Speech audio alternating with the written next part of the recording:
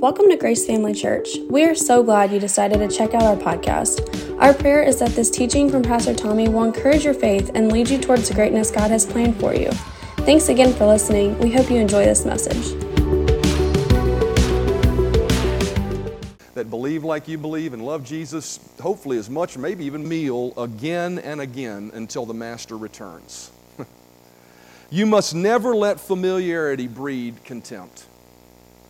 And as I was thinking about that and the fact that the Lord, spoke to me, and I really felt like the Holy Spirit said to me, just tell them what communion is. I felt like what He was saying is, look, you can't let the simplicity of the message of communion and what it represents become old to you. You need to just tell them what it is and let it come alive on the inside of them. And I've always said this, as a matter of fact, if it's old to you, it's not living truth anymore. It's just head knowledge. But if it's alive and vibrant in you, then it's living truth. It's something that's impacting your life. And so, I believe we should embrace the familiarity of the communion table and what it represents instead of being like, oh, it's communion again, right? Because sometimes that can happen in us. Just did it 3 months ago, communion again. I'm grateful for Jesus, but, looking for something fresh and new, right? But we need to let the fact that it is familiar and the fact that that verse says you're going to be drawn back to this again and again lets me know that there's something good that happens and looking at the simplicity of what you already know and seeing it again. There's something good that happens, right? One of the things that lets you know is simply this, that if you don't need something new, that if you're going to be drawn back to this truth again, then this truth is more than enough for what you need, right? So many times for believers what happens, and so many times just as human beings, when we're going through a difficult problem, we start looking for answers, new answers.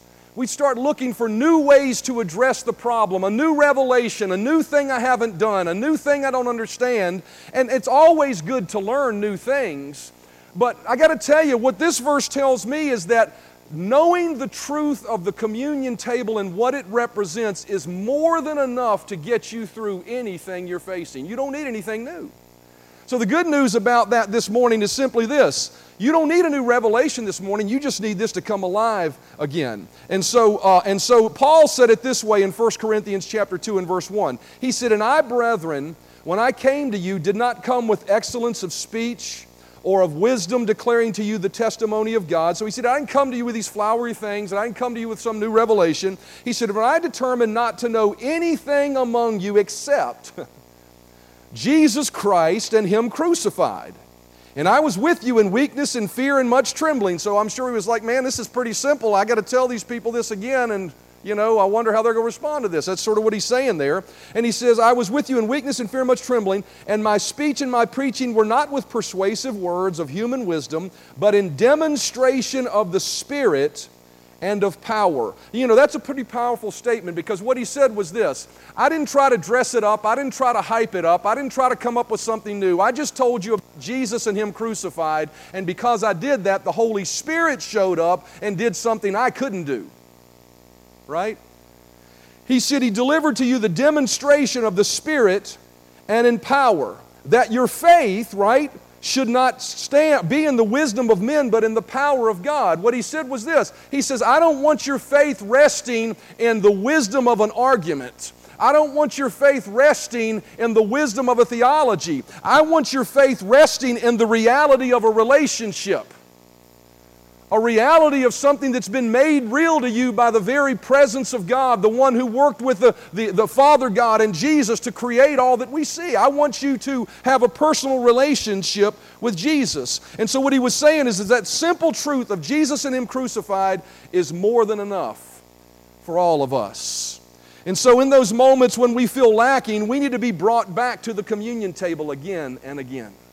Again and again. If you're facing a situation right now and you're like, I don't know what I need. Yeah, you do know what you need. You just need it to come alive in you again. Honestly. You just need it to come alive in you again. And so today what I want to do is I want to bring you back to this meal again. At the end of the service, we're going to partake of this. For anybody that's here, you don't have to be a member of our church to partake. You just have to believe in Jesus and have accepted Him as your Lord. And if you've done that, you qualify for the communion table. And so I want to bring you back and remind you of what this symbolizes. Why? so that after I've told you about Jesus and Him crucified, it can come alive in you and the Spirit of God can demonstrate in your life as He needs to. Amen?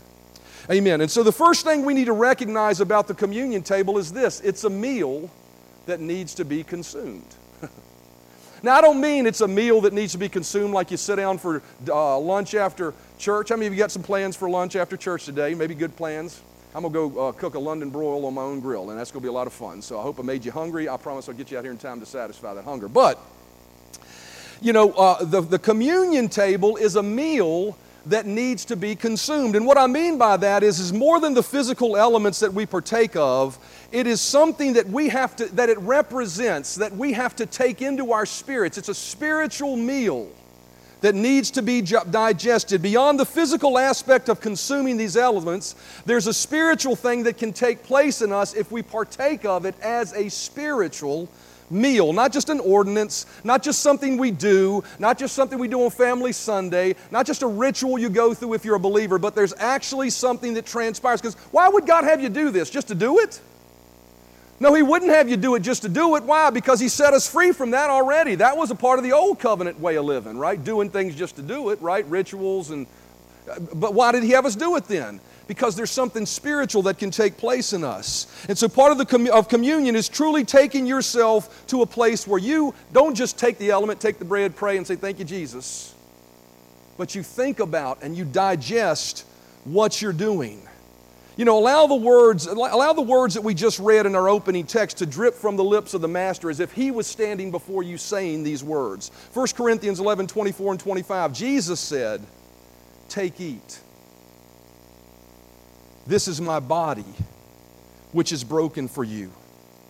Do this in remembrance of me.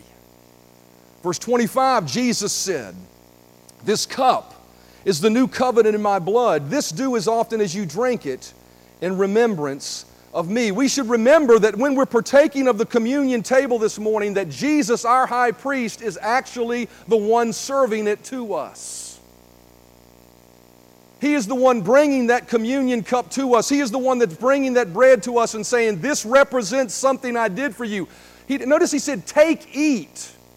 He said, take it into yourself, consume it. Not so much the bread. You know, those are just elements. Those are physical things. You know, there's some people who believe they turn into these things. You know, it's just hocus pocus stuff. They're wafers and they represent something. But they do represent something spiritually that you do take into you, right? And Jesus was saying, take, eat of this. He was saying, listen, I lovingly prepared this meal for you. I got to tell you, when my mama was living, if she prepared a meal and I didn't eat the meal, she would be offended by that, right? Or if I just came in and said, I'll just have something real quick and I'll leave, that would offend. Why? Because she worked hard for that meal. And what this is saying is that Jesus is saying, I want you to partake of this because I toiled, I sweated, I labored, I suffered, I was passionate about what I went through, right? I did this for you.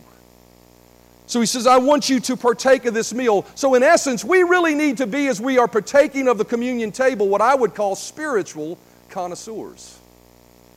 You know what a connoisseur is, right? Connoisseur is someone that really is a food expert, right? They partake of the food, you know. And that connoisseur, when they partake of the food, they don't just eat it. How many Marines we got in here? Anybody got any Marines in here? Any at all? Here's one right there. Well, let's give Bev a hand for being a Marine for us. Amen. So Bev will understand what I mean when I say this, and most of you will probably have heard stories, so you'll know as well. But I know Bev will know this. When you partake of the communion table, you don't partake of it like a Marine that's trying to finish his lunch at lunchtime. Why? Because a Marine had a set point of time. They set it down and you eat it as quick as you could, right? Because you're up and out and again, right? And if you ain't up and out again, you're in big trouble. As a spiritual connoisseur, we don't partake of the Lord's table quickly and rush through it. What we do is we digest it, we consume what it means to us. We actually allow that morsel of the bread and that sip of the cup to remind us of what this represents, which really leads me to what I want to focus on today. What does the communion table truly represent? Well, I'll tell you in a nutshell, I told you up front, it represents Jesus Christ and Him crucified. Plain and simple, it represents that. And we're to be brought back to the reminder of that again and again and again, and not let the familiarity of it cause us to disdain it. And so what does the communion table provide for us? Well, the first thing it provides for us is the opportunity to remember that His body was broken for us. Look at your neighbor and say, His body was broken for me. See, sometimes when we say His body was broken for us, we lose the personal touch of it. His body was broken for you. Jesus said in 1 Corinthians 11:24 again, He said, "Take, eat, this is my body, which is broken for you. Do this in remembrance of me." He said, I want you to remember that my body was broken for you. So how about we do that this morning? Can I read a portion of Scripture that talks about when His body was broken? Is it okay to read the Bible in church this morning? First, Isaiah chapter 53, verses 1 through 5. And what I've done here, you'll see in the brackets, these brackets are the actual Greek translation of what these English words are. These is just the literal meaning. Sort of helps us understand more greatly what the Scripture's saying here. And so Isaiah 53 and verse 1 says, "Who has believed our report, and to whom has the arm of the Lord been revealed? For he shall grow up before him as a tender plant, and as a root out of dry ground. He has no form or comeliness, and when we see him, there is no appearance of beauty that we should desire him." So what he's talking about is when Jesus was crucified, it was not a sight you wanted to behold. When Jesus was whipped at the whipping post, it was not something you wanted to look on. It was that, how many of you realize I said it last week, you ride by a car wreck, everybody says, don't look, what's the first thing you do? You look, right?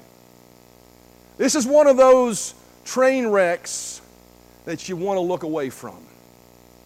It says in verse 2, it says in verse 3, "He is despised and rejected of men, a man of sorrows." That word sorrows means pains, a man of pains. Well, how many of you know when we read the stories of Jesus walking on the earth and serving as a man, we hear nothing about pain He experienced, right? He never says Jesus was sick, never said He had any pain. So when did He suffer it? At the cross, right? You need to always remember this, that what you see in the Gospels before Jesus got to the cross is your example of how you should live. What Jesus did on the cross is His substitute of what you don't need to receive. You always need to remember that. And so what this says is He was despised and rejected of men, a man of sorrows or pains, and acquainted with grief. Now if you look that up in the margin of your Bible, if you have one of these Bibles, that word grief actually is sicknesses. He was a man of sicknesses. But we never hear about Jesus being sick. When was He sick? When did He become? When He hung on the cross. Became a substitute for us. And we hid, as it were, our face from Him. He was despised, and we did not esteem Him. Surely He hath borne our griefs, there it is again, our sicknesses, and carried our sorrows, our pains. Yet we esteemed Him stricken, smitten of God, and afflicted. He was wounded or pierced for our transgressions. He was bruised or crushed for our iniquities. The chastisement of our punishment for our peace, that word peace means complete soundness, welfare, health, prosperity, peace, tranquility, and contentment. All of those definitions you can find in a Strong's Concordance. It says, the chastisement of our peace was upon Him, and by His stripes, or His blows that cut into Him, we are healed. And that word healed means to be literally, physically healed. If you look at it, it says physically, literally healed. That's what it says. So Jesus became these things for us. And when He said, "This is my body that is broken for you," what He was saying was His physical body took punishment that satisfied the claims of spiritual justice so that He could remove these negative things that we just read about from our life, so that we could live and overcome them in our lives. Broken to free us from our transgressions, is what it says. What's a transgression? Transgression is a sin. It's an actual act that you do that is contrary to the will of God. And the Bible says that He was broken to free us from those sinful acts. But then it goes on to say He was bruised to free us from our iniquities. See, an iniquity is different than a sin that we do. An iniquity is something that is in man that has not accepted Christ. A man that has not accepted Christ has a sinful nature on the inside of him that drives him. Now, we all have a flesh. Even as believers, we have flesh that will cause us to want to disobey God at times. You ever been a believer and somebody made you mad and you want to punch them in the face? That's your flesh. Look at your neighbor and say, "That ain't the real me." Now, I'll tell you, if you follow through and do it, that's the real you punching them. And you may go to jail for that, right? But we all as believers have a flesh that we have to deal with until Jesus returns. But what this iniquity is talking about is the very nature of man. He was bruised to change the human nature to a godly nature. We're going to talk about that in a minute. The chastisement to free us from incompleteness and lack of soundness and sickness and poverty and worry and dissatisfaction. He took that upon Him. We may not be living free from that at the moment, but when that truth becomes real to us and we allow it to dominate our heart, our belief, and our thinking, it will gradually change our life to reflect what it is He came to give us. He says the chastisement to free us from incompleteness He took from us, and the blows that cut into His skin, as it says, right, that cut into Him, they were there to provide our healing. And that word healing actually means physical, literal healing. If you're sick today, you can trust God to be free from that. Do we always succeed? Does we always overcome? We're imperfect humans. No, but that doesn't mean just because I don't succeed, it's not the will of God for me to be healed. How many of you realize that it's the will of God for you to walk in love? But how come you don't walk in love all the time, right? Well, does that mean that it's not the will of God for you to walk in love? No, just because we as human beings don't measure up to the standard of perfection doesn't mean it's not God's will. I can tell you right now, it's the will of God for everyone on the planet to be healed and to live their life to the fullest. Amen. Why else would we fight it so hard? Why else would we have hospitals and doctors and all? Why? Because we all know within us it's an enemy, right? And Jesus came to help us be free from that. His body took the punishment due us for our transgressions and sinfulness to free us from the consequences of that sin. So His body was broken for us. As you partake this morning,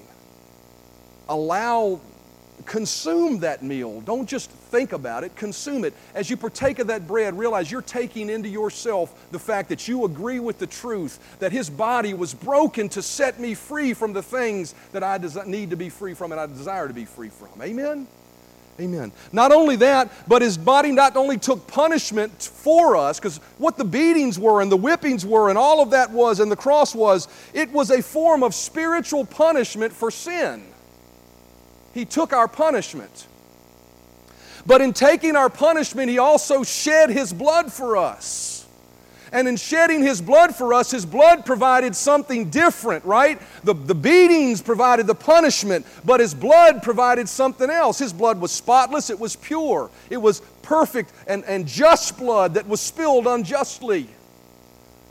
And it purchased something for us. Jesus told us clearly what it was. Hear the words of the Master saying these words this morning in 1 Corinthians 11:25. Jesus said, "This cup is the new covenant in my blood. This do as often you drink it in remembrance of me." He said this cup purchases something. It purchases a new covenant. Everybody say a new covenant. What's a new covenant? The word covenant means agreement, right? You know, and what a covenant is an agreement between, organizations or individuals. And Jesus said this cup represents a new covenant. So what that tells me is before He spilt His blood, there was an old agreement between God and man. And Jesus said, in my shedding my blood, I'm going to bring you a new agreement between God and man.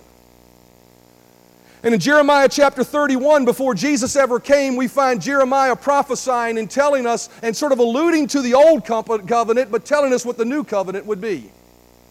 In verse 31, it says, "Behold, the days are coming, declares the Lord, when I will make a new covenant with the house of Israel and with the house of Judah." Now, I'll stop there for a moment because some people say, yeah, that's a covenant with Israel and a covenant with Judah.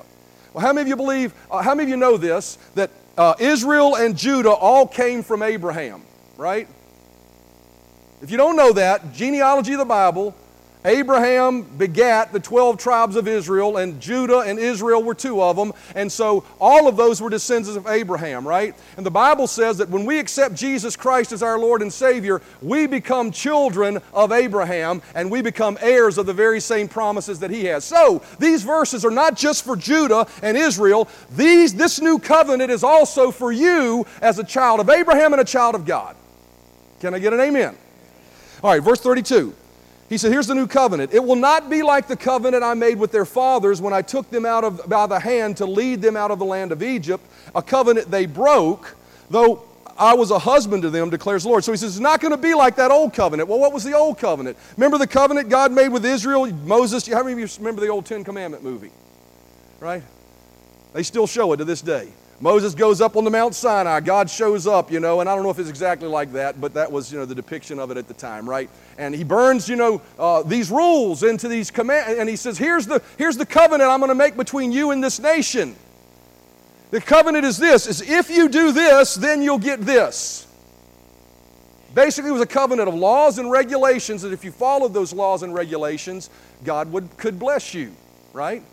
But if you didn't follow those laws and covenants, if you read through it, it says these curses will come upon you. And so the old agreement between God and the nation of Israel was an agreement of if you do this, then you get this. That's where most people live today. You ask some people why they're going to heaven, and they'll say, because I was a good person. A good person is living under you're trying to live up to a standard. But how many of you realize the Scripture tells us we've all sinned, we've all come short of the glory of God. We can't live up to His standard of perfection. So the old covenant was only given to show man his imperfection. It says that in Galatians, to show man his need for something more, for a different agreement between God and man. And here we go, we're about to find out what that got a new agreement. It says, but this covenant I will make with the house of Israel after those days, declares the Lord. Here it comes. I will put my law in their minds and inscribe it on their hearts.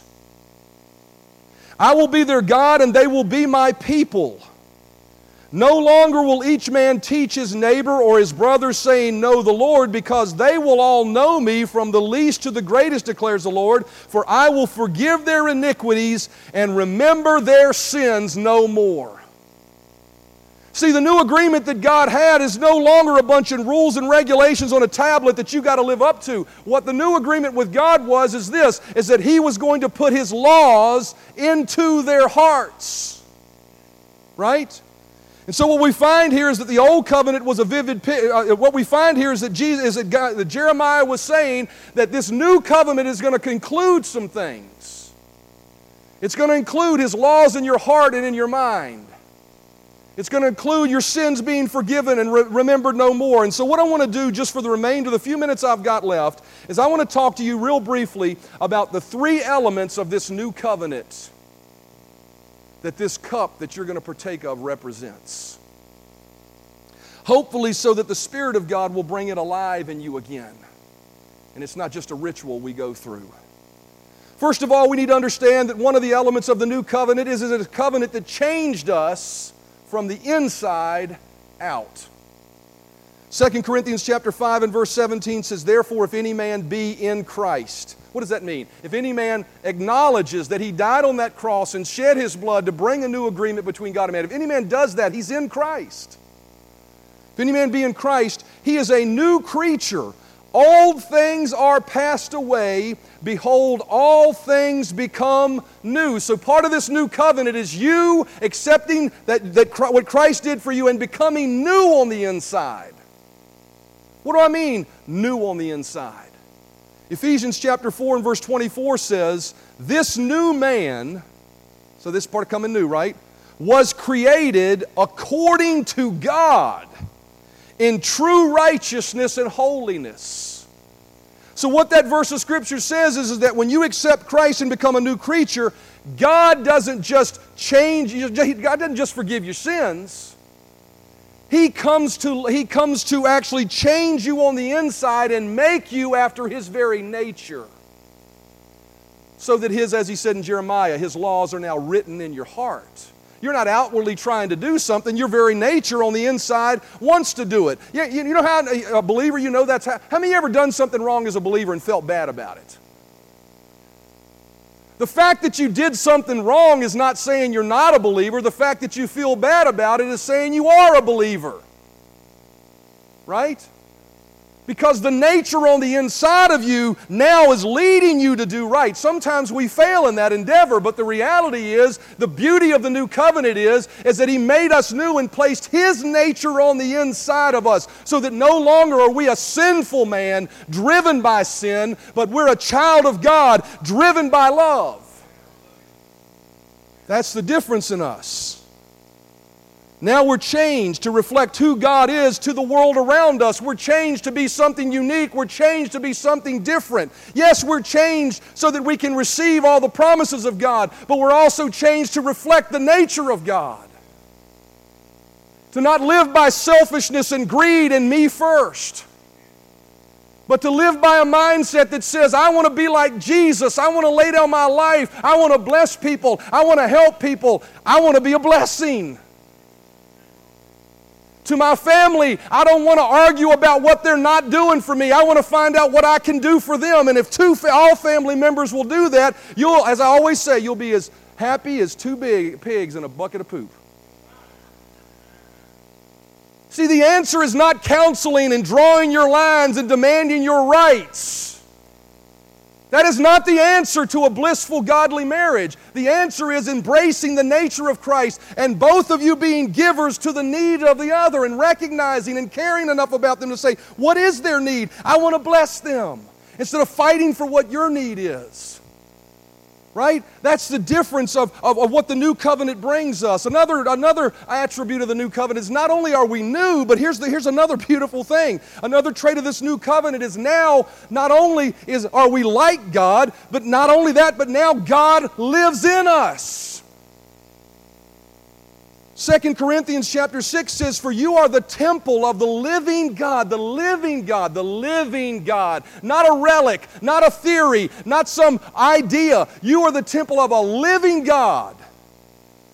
And God has said, I will dwell in them and walk in them. I'm so glad He says it this way because it's vivid. It is the attributes of a personality moving in us. He says, I will dwell in them, I will walk in them, and I will be their God, and they shall be my people because of the blood of Jesus and that new covenant He purchased with us. The God of all creation has come to make His home in each of us. Man, that's a powerful thing to think about. I mean, our minds really struggle to grasp it sometimes. The God who spoke and said, let there be light, and there was light, lives on the inside of me. You know, we can shout about that because 1 John 4:4 says, greater is He that is in us than he that is in the world. So it certainly gives us a power that is greater in the world so that we can overcome. But here's the more beautiful thing about that. It gives us an intimacy with God that man never had. See, I believe that Him coming to live in us is less about making us overcomers and more about making us close with Him. And when we make ourselves close to Him, we naturally overcome. So the beauty of the new covenant that we're partaking of this morning, and when we drink that cup and He says, this is my blood that represents a new covenant, we're taking into ourselves the reality that God isn't distant from me. He lives in me. Why is it so important? Because that satisfies the reason for which you were created. I always say this. You were created to be loved by God. He created you because He wanted to love you. Some would say we're created to glorify God, and we are to glorify God. But glorifying God comes from allowing Him to love you first. Comes from allowing you to understand that God lives in me and Him affecting me and Him changing me so that I live a life that exemplifies who He is that lives in me, right? So we always say that around here. Our purpose is to be loved by God and allow Him to love others through us. That's the purpose. You know, we all may have individual specific purposes, but the overall purpose for every human being is to come to a place where they know God and He loves them. Because God is a God of love. Because of the blood of Jesus, we have this level of intimacy with God. So that Jesus Christ, as Paul said, and Him crucified is not a catchphrase, but it produces something in us. It produces a demonstration of the Spirit moving. What does that mean? It produces a very real, tangible thing in our life. Not a theory, not a belief. Not a dogma that we hold to, but it produces a very real thing in our life so that the song, you know, how many of you heard the song, He Touched Me? He touched me, oh, He touched me, and all the joy that floods my soul. Something wonderful happened, and now I know He touched me. So that becomes a reality to us. So that it's not just a thought, but as we partake, it coming back to that table again and again and again gives me the opportunity to realign myself to that truth that this is real. I believe that He lives in me and allows my belief in that truth an avenue through which He can actually demonstrate and make Himself real to me. I believe this morning there is some reality about to take place in the lives of people that will embrace this and partake with this mindset. Final trait of the new covenant is simply this: our sins are remembered no more. We read it there in Jeremiah. You may remember your sins, and the devil may try to remind you of your sins, but God says, I don't remember them. Hebrews chapter 10 and verse 12 through 17 says, but this man Jesus, aren't you grateful for Jesus? But this man Jesus, after He had offered one sacrifice for sins forever. That's very specific the way that's said. It says at one moment in time, He offered His blood for sins forever. He sat down at the right hand of God, for by one offering, notice this, now this is talking about you if you believe in Jesus. For by one offering He has perfected forever. Look at your neighbor and say, I'm perfect.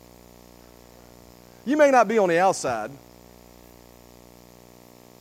but in your spirit, where God has placed His nature, He has perfected forever those who are being sanctified.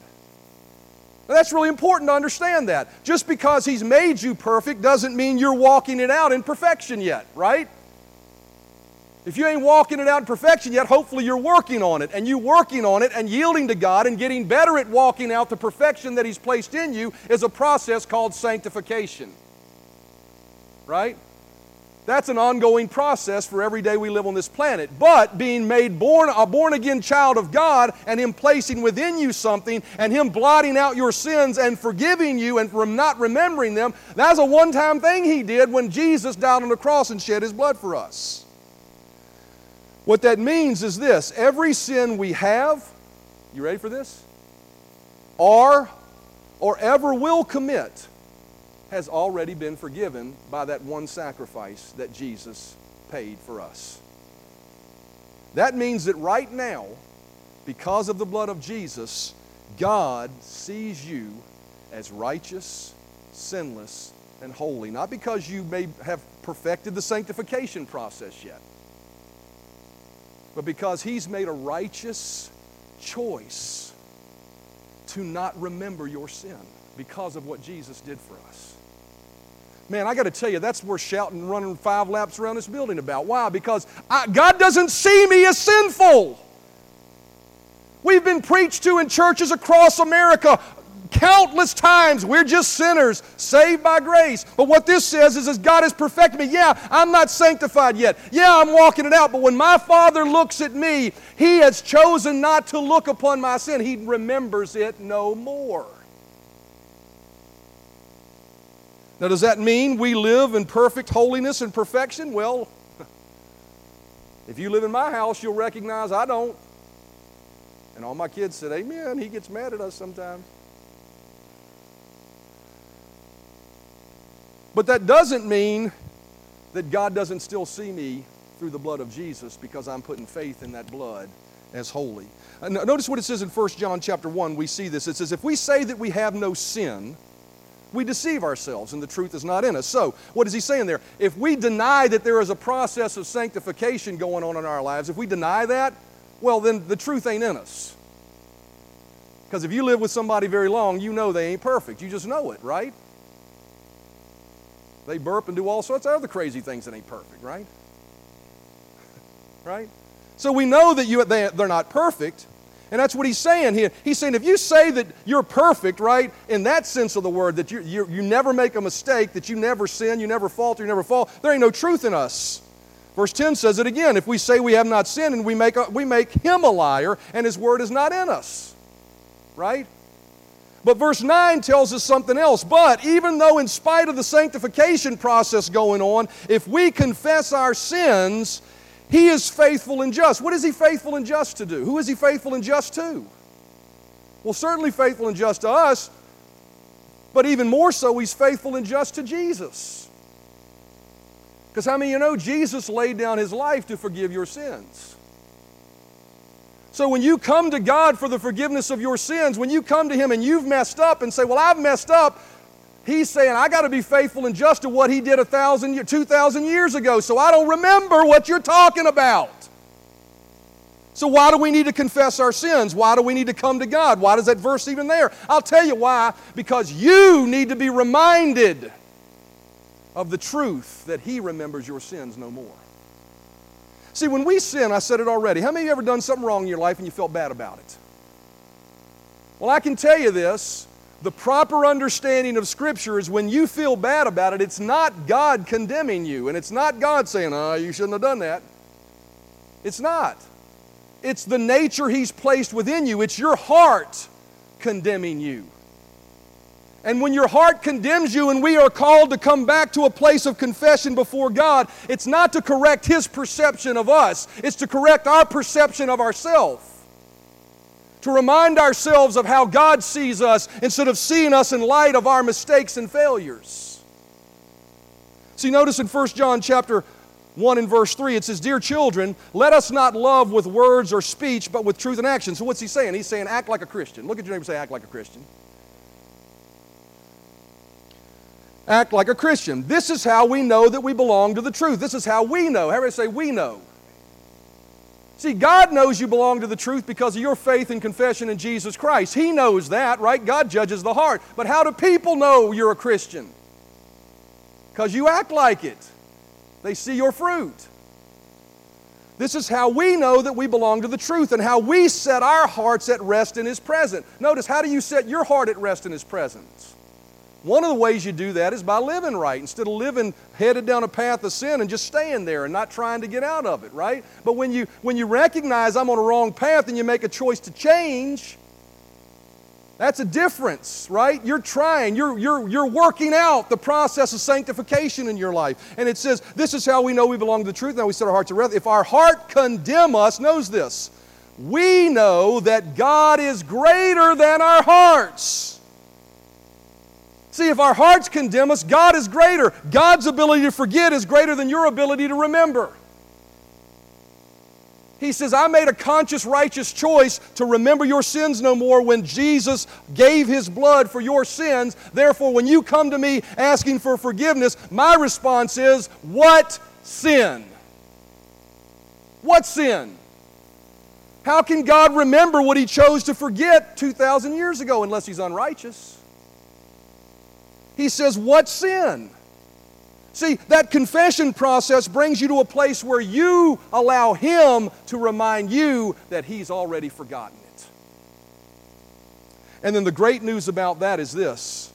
Verse 23 says, Dear friends, if our heart condemn us not, we have confidence before God and receive from Him anything we ask because we keep His commandments. And so today, what we find to be true about the communion table is, number one, we become a new creation because of what Jesus did for us.